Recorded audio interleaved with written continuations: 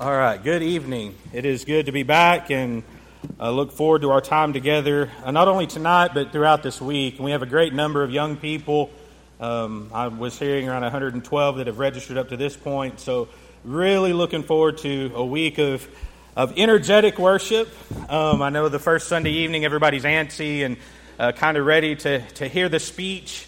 This evening after services, lay out all the rules and the laws and commandments of singing school to get that established and get to your houses, get settled, and look forward to a wonderful week of growing together. And I want to say the first year I ever came to singing school would have been 1997, and I was 17 years old, so I didn't start as young as some of you boys and young ladies that are here, but I have a lot of memories of those years.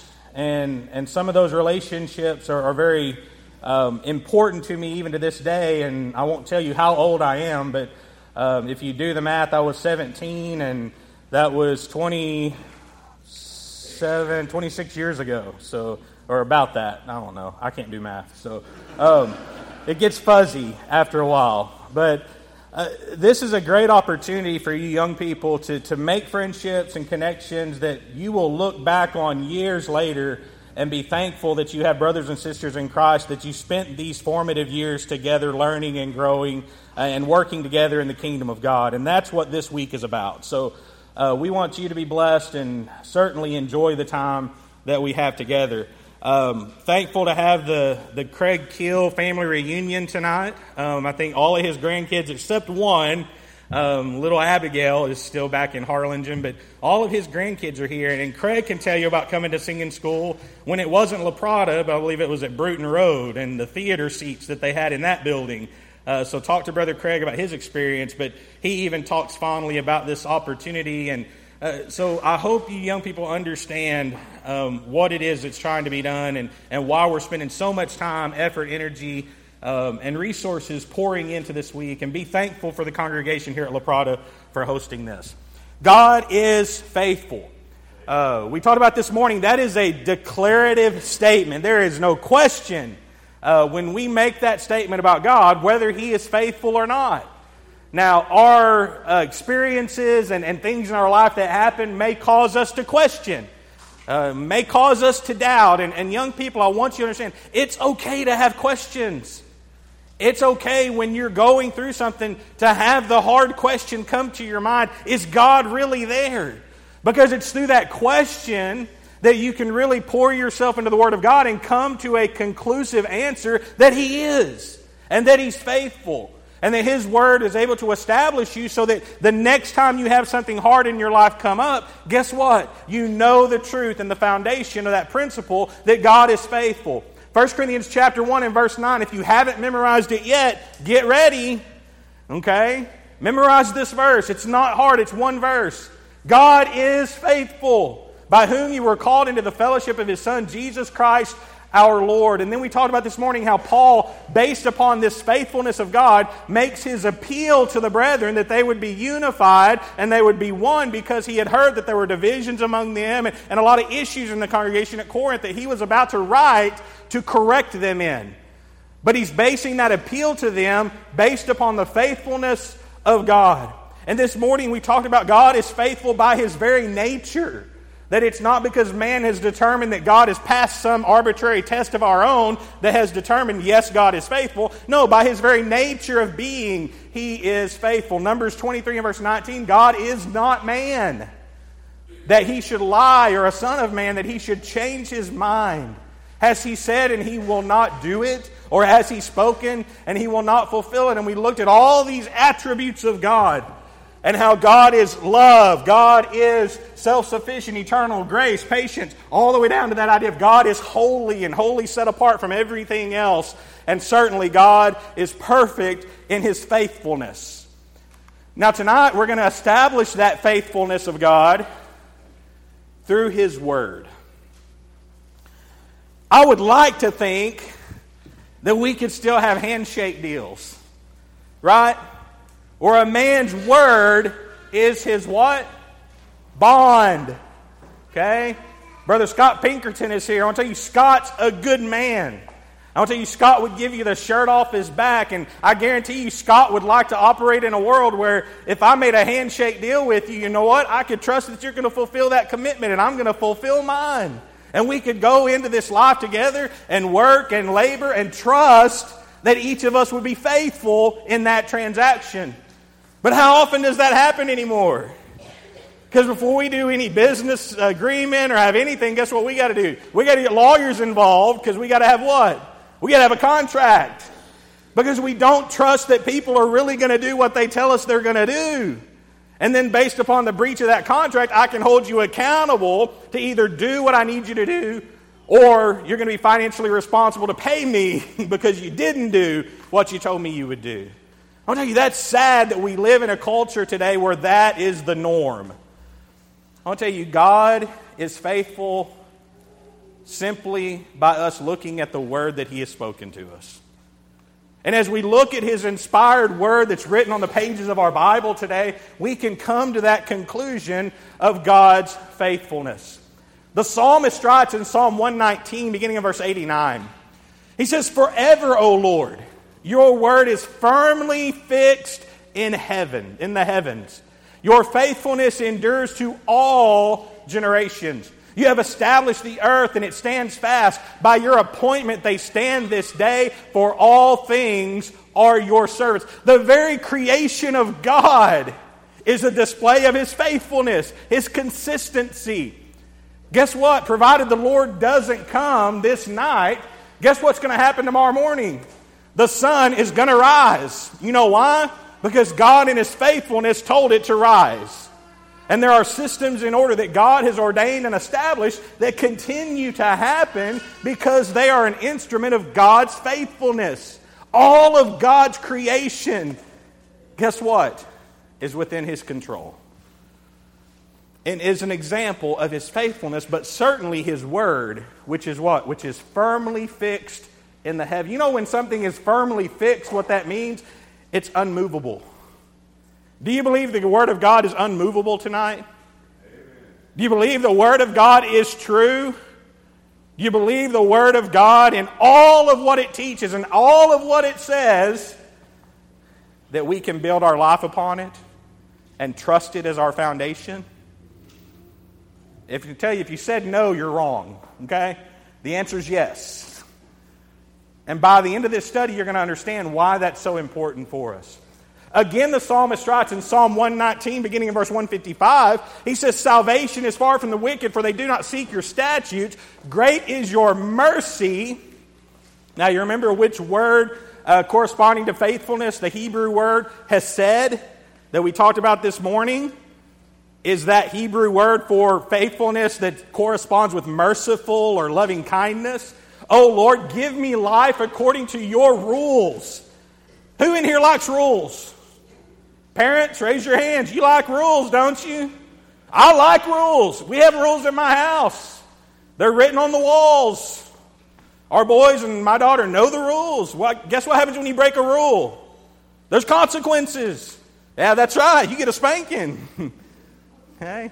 Now, I don't bend my 16-year-old over anymore and whip him, but he hadn't had to have one in quite a while, and I don't think we'll have to have one this week. But guess what? I can take his phone away, and he would beg me for a spanking if that was the consequence of taking his phone away.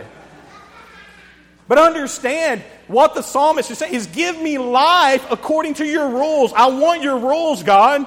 I want your statutes. I want your commands, because those are going to protect me. They're going to save me. And then he says, "Many are my persecutors and my adversaries, but I do not swerve from your testimonies. I look at the faithless with disgust, because they do not keep your commands.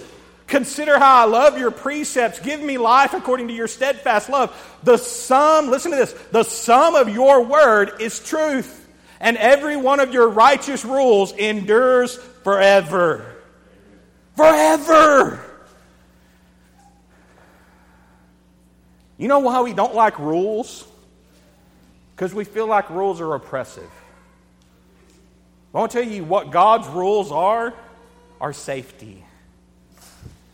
God gives us laws and commands because He's God. He's not man. And He knows what's best for us. And isn't our life better when we stay within the bounds of what His Word requires? Absolutely.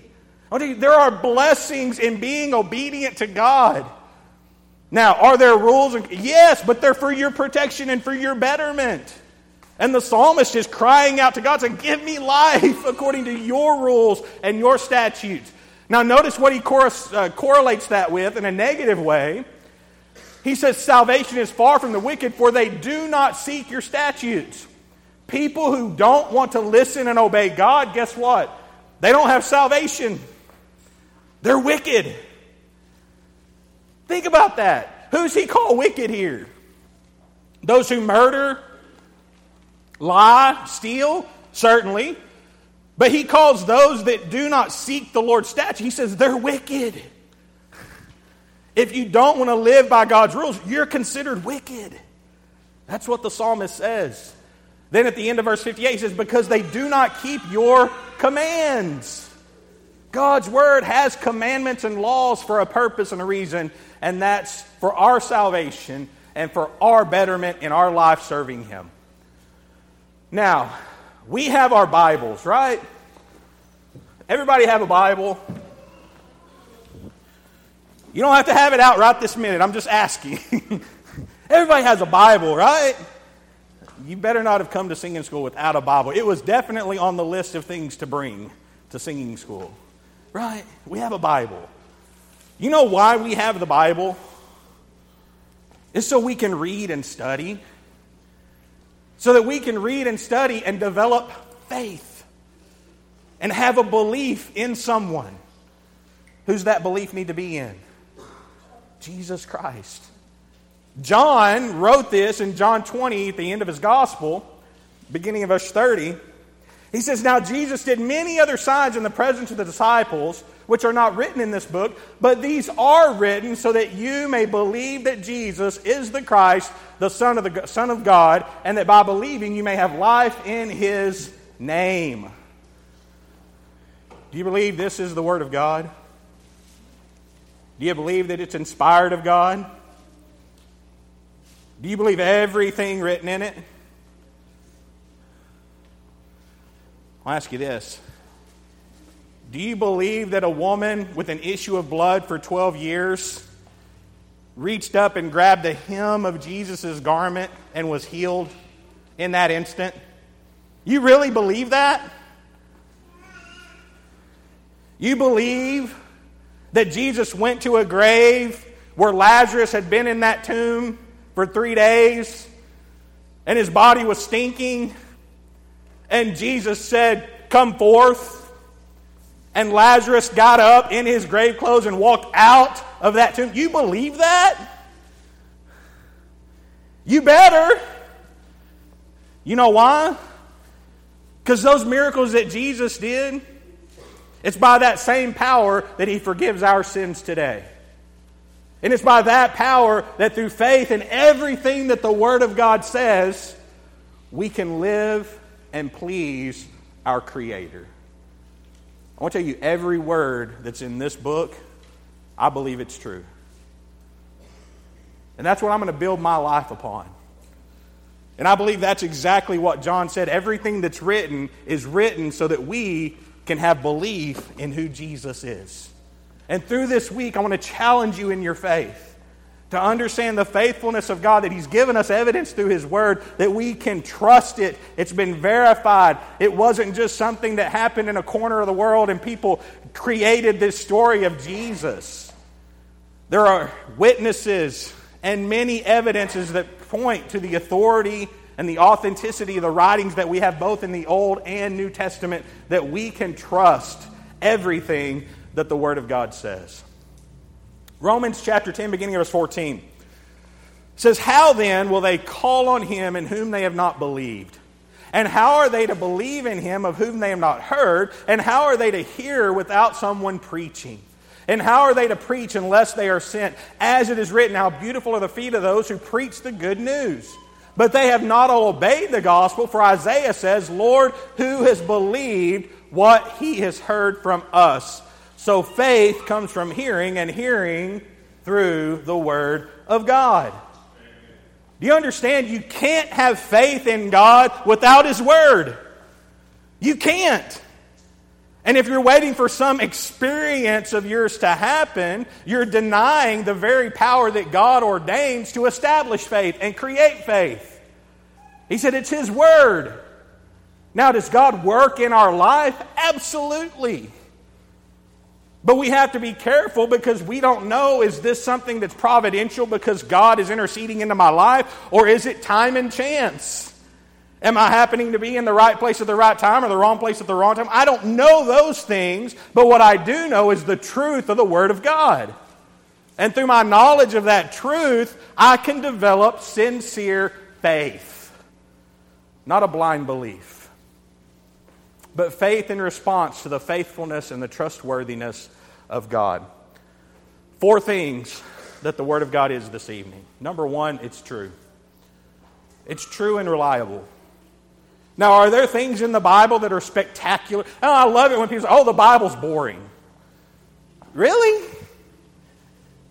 We've been studying through the Old Testament, and you read those accounts and those stories, and you read about an assassin that sticks a sword into the gut of a king, and the sword is swallowed up by his fat. That's not boring. That's exciting. It's amazing. There's all kinds of the things people want to watch on TV about adultery and about deceitfulness. Guess what? We have that in the Bible. Now, it's not there for our entertainment. It's there for us to learn. Don't do those things because there are severe consequences of those kinds of behaviors. The Word of God is not boring. And every part of it is true and reliable. Psalm 138, 1 and 2 says, I give you thanks, O Lord, with my whole heart. Before the gods I sing your praise. I bow down toward your holy temple and give thanks to your name for your steadfast love and your faithfulness. For you have exalted above all things your name and your, get it, Word. Your Word. What did Jesus say about the Word of God? In John 17, as He's praying to His Father, He prays to the Father and says what? Sanctify them, my followers, through thy truth.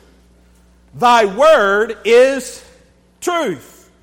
Now, there's an interesting point of that we're going to get to the conclusion of, at the conclusion of our lesson, of what Jesus was talking about. But we can understand the basic principle that Jesus recognized the Word of God is true and reliable and sufficient to sanctify humanity. Number 2, the Word of God is full of power. God's Word has accomplished and is still accomplishing everything that He intends for it to accomplish. Now, what is it that the Word of God is designed to accomplish? It's designed to enlighten. It's designed to bring about change. It's designed to be the form in which God provides salvation for mankind. Isaiah 55, starting in verse 10, he says, For as the rain and the snow come down from heaven and do not return there, but water the earth, making it bring forth and sprout, giving seed to the sower and bread to the eater, so shall my word be that goes out from my mouth. It shall not return to me empty, but it shall accomplish that which I purpose and shall succeed in the thing for which I sent it. And for God to be faithful and true and honest, guess what? We have to trust that His Word is still accomplishing that today. Has the Word of God worked in your life? If it hasn't, I'm going to tell you one thing. Go read it. Because if you tell me the Word of God is not impacting your life, you're not reading it. I beg people, read your Bibles. Study your Bibles. Brother Sammy, all week, keep asking these questions. Keep quizzing these young people. Keep quizzing me. You know why? Because I got to get more in the Word. You've got to get into the Word. You're not going to obtain everything that's powerful enough to change your life and conform you to the image of Jesus just by coming to church a few times a week and coming to singing school every year. It's not enough. read your Bibles. Young people, read the Word of God with a purpose and an intention to learn and to grow. And if you're not doing that, guess what? Your life's not going to change and you're going to be stagnant in your spirituality. Read the Word of God. John 6 and verse 63, Jesus said this, "It is the Spirit who gives life. The flesh is no help at all. The words that I have spoken to you are spirit and life." Where did Jesus say the power was? Notice it wasn't in Him. Did He have power? Absolutely. He raised the dead. He healed the sick. He touched a leper and the leper was healed. That's the Jesus we serve. And Jesus said, the words that I speak, they're life. Not the miracles I do. It's the word I speak. It's what I tell you. Because you know what He could do with the words that came out of His mouth? He could forgive sins, couldn't He? And though He reached and He healed that leper, the greater deliverance for that leper to be cleansed was what? Your sins are forgiven. And Jesus would speak that word, and that word was powerful. Because that word forgave sins. And then Jesus went to a cross and ultimately sacrificed Himself and shed His blood so that we would have knowledge of His love and the mercy of God to understand when we read our Bibles, those words are meaningful and purposed. And that word is powerful. Number 3, God's Word is full of promises. That's one of the great things about this series this week is we're going to be talking so much about God's promises. Because what is it about God's faithfulness that we really need to be concerned about? It's the promises He's made. And He's made amazing, wonderful promises to who? To us. That we get to be partakers of. Don't you want to know about those promises? Don't you want to know everything that God says He wants to give to you in your life? Don't you want to know that? Not question and wonder, aimlessly hoping. No, but know what God has done and what He's going to continue to do. Then guess what? You got to know His Word. O offspring of Abraham, His servant, children of Jacob, His chosen ones. He is the Lord our God. His judgments are in all the earth. He remembers His covenant forever. The word that He commanded for 1,000 generations. The covenant that He made with Abraham. His sworn promise to Isaac, which He confirmed to Jacob as a statute, to Israel as an everlasting covenant, saying to you, I will give the land of Canaan as your portion for an inheritance. Is that strong language committing God to something? Yes. His word commanded for 1,000 generations that this is what was going to happen. He confirmed it. He swore that promise to Isaac and He confirmed it to Jacob as a law. That's how serious God is about His word and how faithful He is to fulfill it. So how should we be with our words? Look at this passage in 1 Kings 8 and verse 56. I believe this is in a dedication of the Ark of the Covenant returning or being put into the temple. And this is actually the benediction prayer of Solomon at that ceremony. Notice what he says. Blessed be the Lord who has given rest to His people Israel according to all that He promised. Not one word has failed of all His good promises, which He spoke by Moses His servant. That's the God I want to serve. That's the God I want to give my life to. The one that has promised and not a single word has failed. Could you imagine? Because I want to tell you, we can say the truth with all good intentions and still not fulfill that promise, can't we? But God, every word He has ever said, guess what? He's fulfilled it and it's true. And in a world where there's chaos, in a world where we don't see faithfulness, in a world where we can't trust people's words, we need the Lord to build on. And because His word is true and full of His promises, you and I can trust what He says. Number 4, God's Word is the ultimate authority. Anybody ever been to Washington, D.C.? I was there just a few weeks ago. Actually walked into the Senate House and walked into senators' offices, and I want to tell you, just the history itself, it's overwhelming. And you meet with senators and congresspeople like, wow, these men and women, man, they have a lot of authority.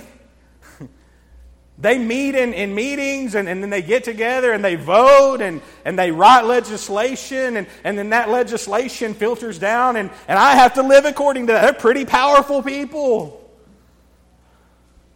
You know what? They're just people.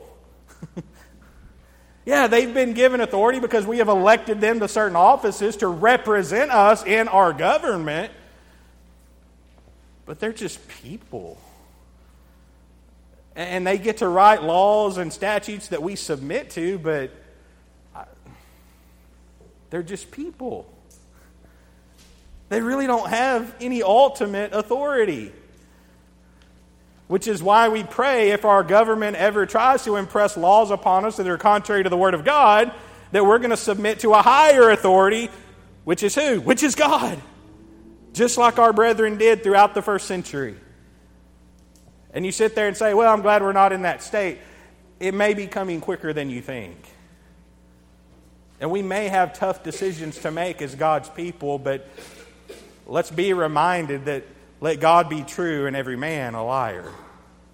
Let's build upon the one that has ultimate authority over our life and being.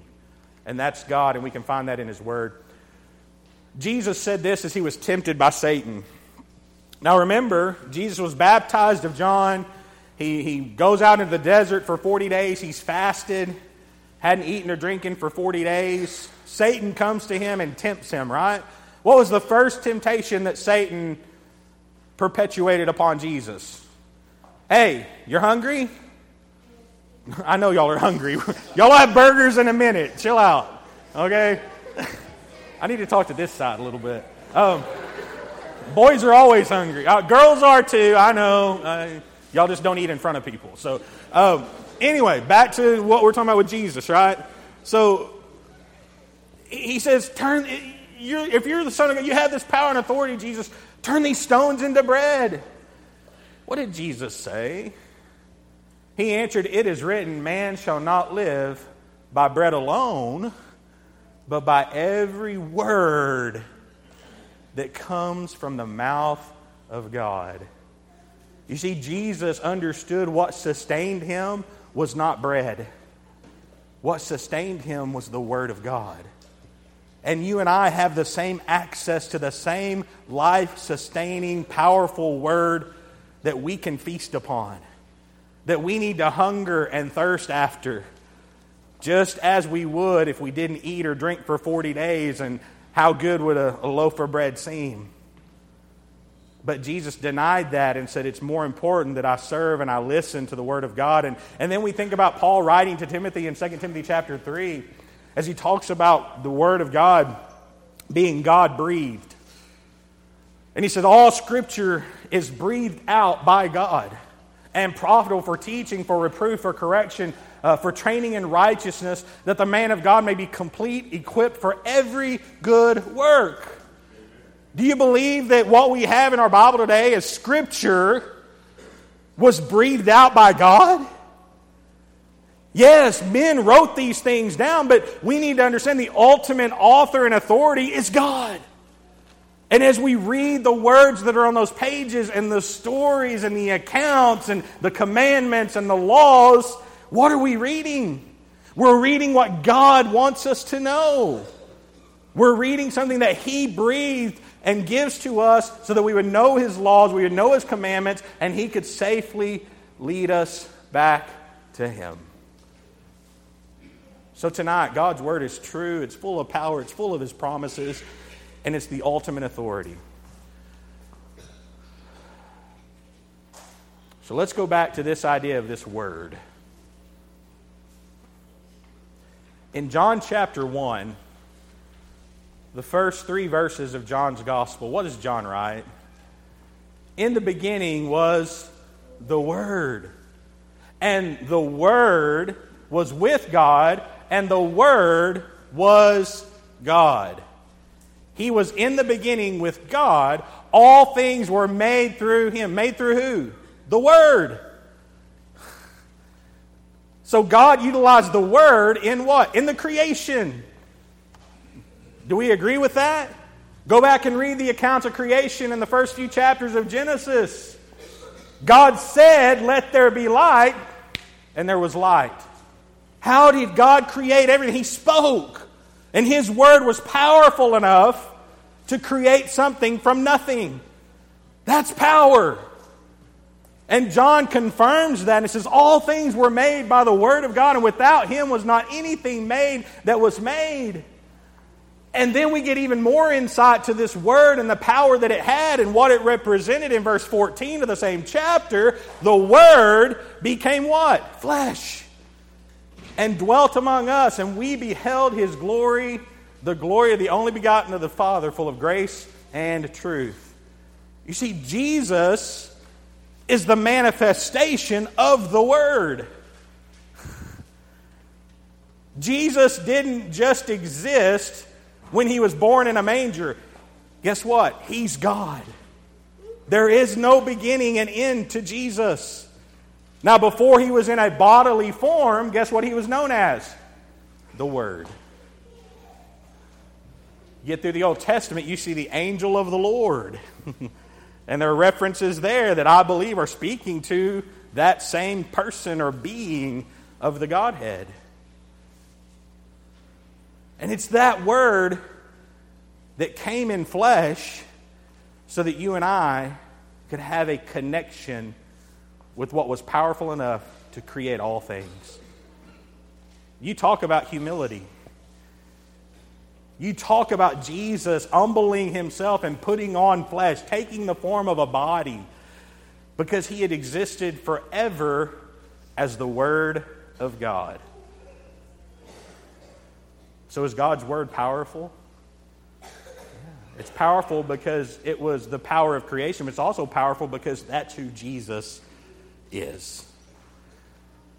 John 14 verse 25, Jesus says, "These things I have spoken to you, being yet present with you. But the Comforter, which is the Holy Ghost, whom the Father will send in my name, He shall teach you all things and bring these all things to your remembrance, whatsoever I have said to you." So Jesus had all authority. And what did Jesus say? I'm going to send the Comforter, the Holy Spirit. And that Holy Spirit's going to bring to your remembrance everything that I've taught you. And then guess what they were going to do? Through that knowledge and that remembrance, they were going to write things down.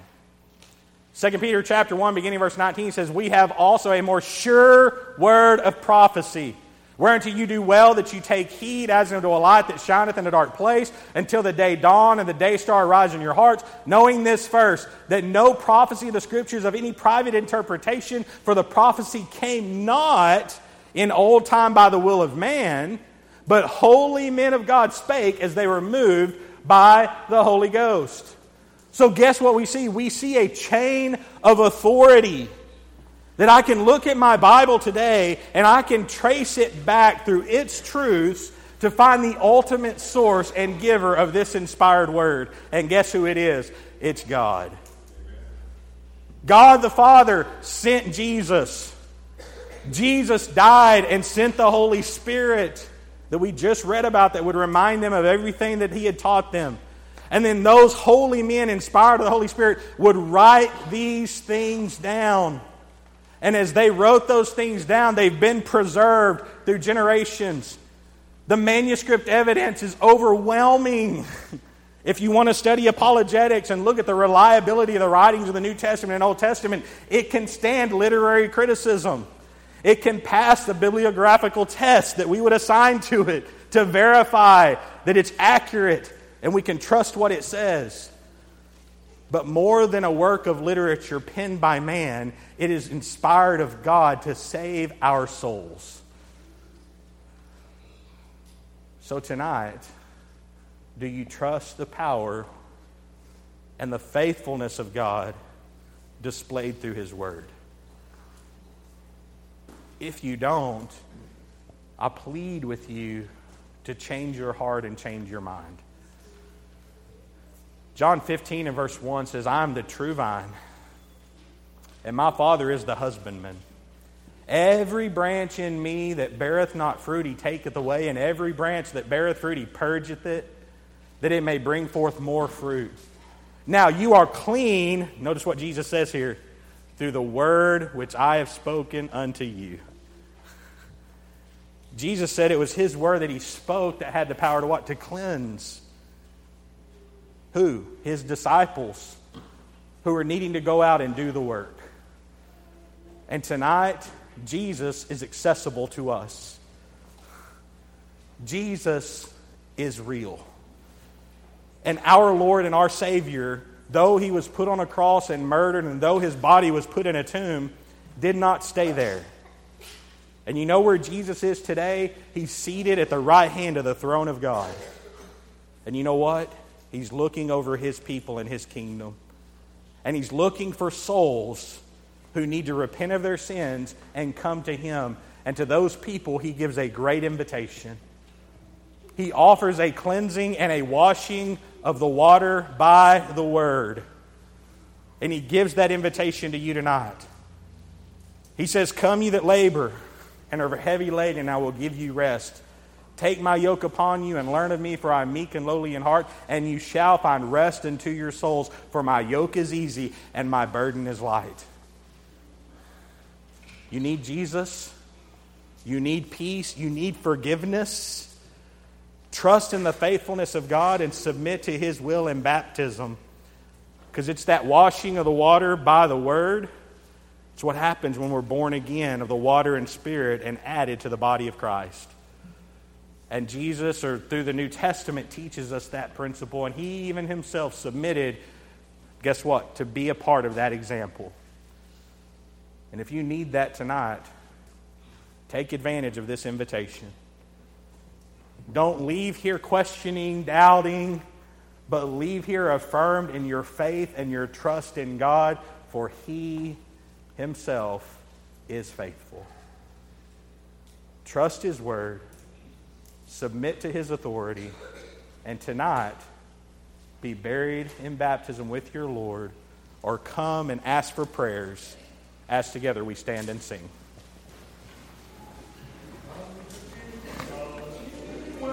Save you, though your sins as crimson glow. If you give your heart to Jesus,